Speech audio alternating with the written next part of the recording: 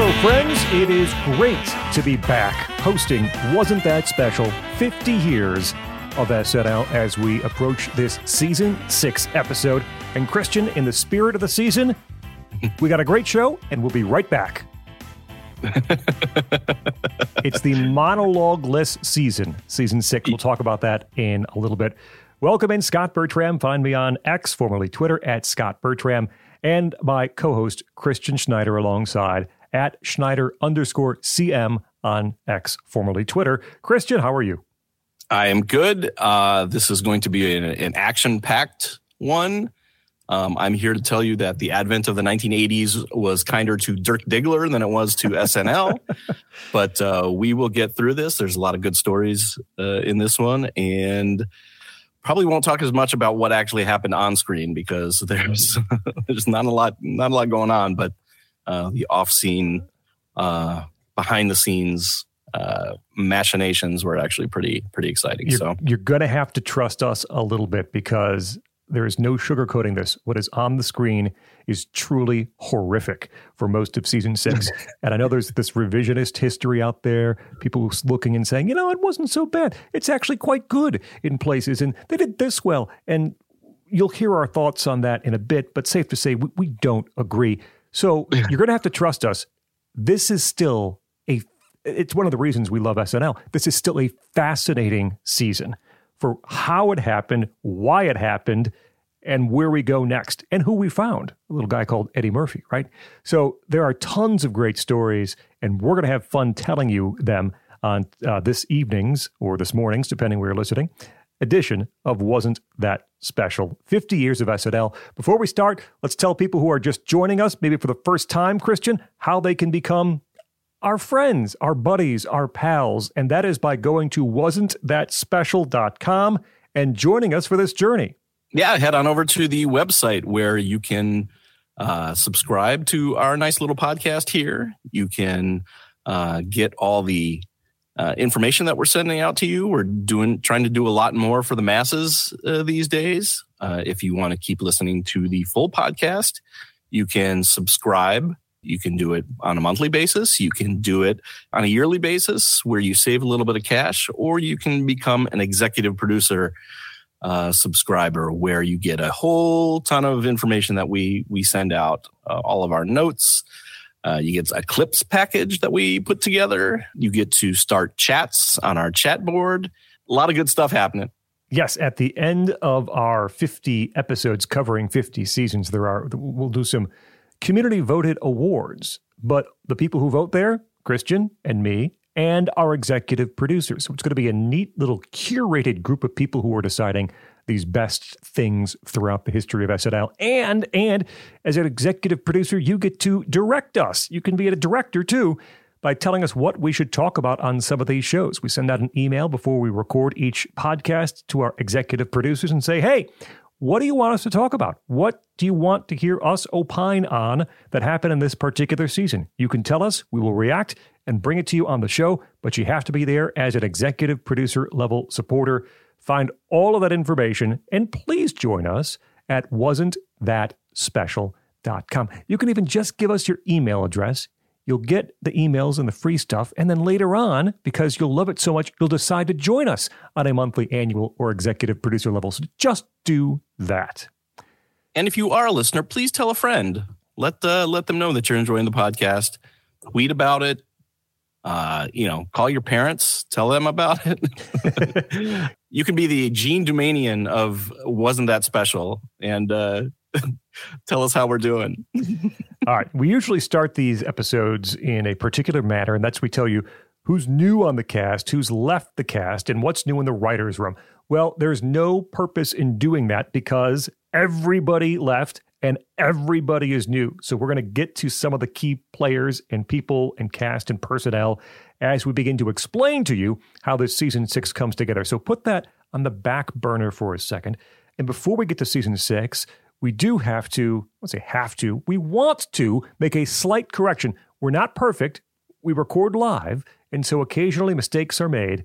In this case, Christian is here to pick up those pieces. Yes, I believe in a past podcast, we mentioned the fact that after Elvis Costello had angered Lorne Michaels in a previous episode by playing Radio instead of another song, that he was banned from the show and then came back in the 25th anniversary episode. That is not true. He came back in 1991 when he played a song not disguised as Jerry Garcia, but sort of dressed in the same way. But he was back on the show well before we gave him credit for that. So we just, for the purists out there, we know people are taking notes. This podcast is for the hardcore SNL fans. We want to make sure we correct ourselves when possible. And we regret the error. Christian, when we last left everyone here on Wasn't That Special, we were telling people about June 2nd of 1980. June 2nd of 1980, the final meeting between Brendan Tartikoff and Lorne Michaels, at which point Brendan Tartikoff decided that Lorne Michaels was not going to be part of SNL moving forward. He had to move on. He had to find a different producer. They had to figure out how NBC was going to keep this cash cow running on Saturday nights. And we promised we'd pick up the story from there as we began the next episode. Well, then is now. Now is then. Well, let's just do it now. Season 6 begins with the search for a new executive producer. So how does this go? Well, as we said last time, Lorne Michaels is now out the door. So the show needs to find a new producer, and they don't have to look very far because they pick Jean Doumanian, who was a talent booker. I believe she had an associate producer label. Yes. Or coordinating producer at some point too, I think, yeah. She got the job. She was a very different in style and in tone than in Lorne Michaels. And I think she started causing problems right at the get-go. First time that Brendan Tartikoff meets with Jean Doumanian is June 4th, so 2 days after the Lorne Michaels meeting.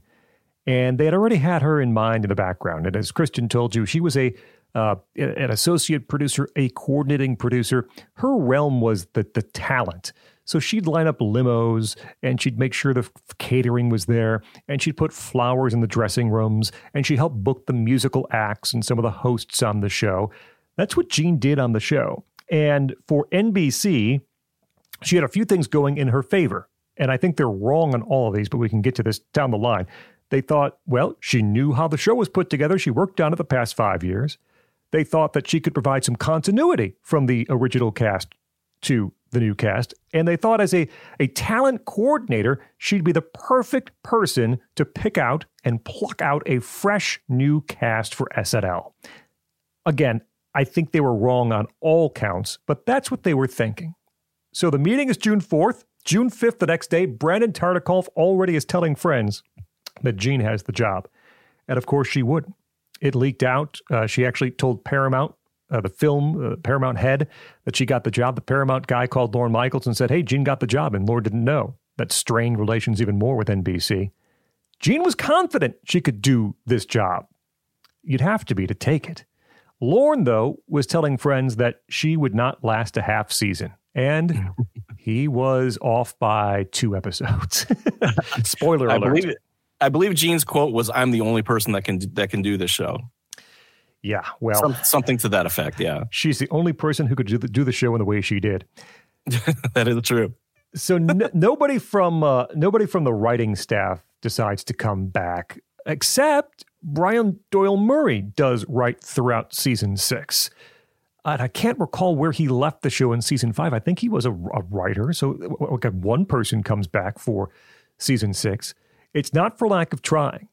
Jean went to virtually everyone associated with that show in the first 5 years and asked them to return for season 6. And it's unclear as to whether or not it was coordinated. It probably was not, I would guess, but everyone had such respect for Lorne, and B, everybody was so burned out that they took the opportunity to leave. Alan Zweibel, who was with the show from day one, talked to the Television Academy Foundation about why he did not return for season 6 of the show. I know that Jean Doumanian, who replaced Lorne, wanted me to be on her staff, but I didn't want to. Was there any particular reason? Or? I felt that I had been to the mountain, and how much bigger and better and more successful could it be? I was exhausted, and opportunities were presenting itself for movie scripts and TV shows, and these were my friends, and it just felt it was time. It felt like it was time. And there's a funny little bit in the Hill Weingrad book where Harry Shearer was asked if he's going to come back, and he said, "Okay, well, maybe if I can bring a couple people with me that know what they're doing." And Gene Dumanian said to him, "We don't want anybody that knows what they're doing," which to me is a legendary quote within the history of SNL. I mean, you can't get any better than that because it's really on the nose. These people really had no idea what they were doing. It most certainly is. Jean said she wanted the show to look like the 80s, and you see that in the open from when the show started in season 1 or in episode 1, and she tries to also recast the show in the look of the 80s somewhat too. We have brand new cast members up and down the roster. Christian, tell us about some of these people, where they came from, and how they got on the show. So yeah, we have some new female cast members. Gene was insistent that they have kind of the same mix as last time: 4 men, 3 women, and 1 black cast member. So they bring in Ann Risley, who is from Madison, Wisconsin, where I'm currently sitting. She had been doing some Woody Allen plays, etc., and caught Woody Allen's eye. And so he actually put her in a few movies. She's in Manhattan. She's in, a couple other ones. And I think it's Woody Allen that recommended her to Gene Dumanian. So she picked her. We have Gail Mathias, who is from, I think she's from South Dakota, but they picked her up in Los Angeles. She's one of the kind of the groundling sketch players there. They had tryouts in New York, Chicago, LA, all the big places that you would normally have such things. They pick up Denny Dillon, who is actually kind of an SNL footnote because she's an old vet. She was on the 3rd or 4th show in a bit as a nun, and actually, because she was kind of a guest on that show, she had her name introduced in the intro of SNL before any of the primetime, not ready for primetime players. So she had been kicking around in New York trying to get jobs, and Gene liked her. She's short. She's 4'11", I think. Yep. Bubbly. Yep. Etc. So those are the women, and then she goes and finds this guy that dazzled everybody during tryouts, Joe Piscopo, who had actually been on a Brandon Tartikoff show called A Dog's Life, in which everybody on the cast wore dog costumes. That show did not last very long, but in some cases you can find diamonds within dog doo-doo. And so they found Piscopo. They found a TV news guy named Charles Rocket. Not his real name. Not his real name. He was born Charles Adams Clavery and had used stage names like Charlie Kennedy, Charlie Hamburger, and then settled on Charles Rocket. The fact that he would settle on that name tells you a lot of what you need to know about him. But he was an actual news guy, which is probably how he ended up with Weekend Update. Mm-hmm. Gene thought when he went in to do his tryout, she thought it was just a formality because this guy's on the show. He's going to be the next star of SNL. Oh, he's the best of Murray and the best of Chase. It's an amazing combination.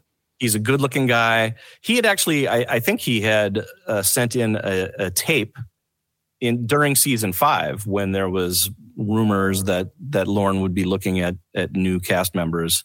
So he was known to the people around there. Who else am I missing? Oh, there's another 19-year-old kid who had been kind of just hanging around. He had been bothering Neil Levy, who was with the past show, calling him 3 times a day, telling him, I want to be on the show. I want to be on the show. He was there to fill the black cast member slot, but there was rumor that the show had already filled that spot with a guy named Charlie Barnett, something like that. He finally got the chance to audition for Neil Levy, who he was immediately impressed. They passed him around. He finally got to do his bit for Jean, and that's when she hired Eddie Murphy. Eddie Murphy? Well, he's a guy who becomes a star, and his ascent begins right here on Saturday Night Live. But if you want to hear more about his story and more about the rest of Season 6, you'll have to join us over at wasn'tthatspecial.com. That's right. We talk on this episode plenty about the rise of Eddie Murphy, what exactly went wrong this season, and a terrible season of SNL actually makes for a pretty good podcast because there's so many good stories that we tell on here. So make sure you go to the website and subscribe. You can subscribe at any number of levels. You can do it monthly. You can save a little bit of money and subscribe annually, or you can become an executive producer, at which point you get some of the notes that we pass back and forth as we watch the season.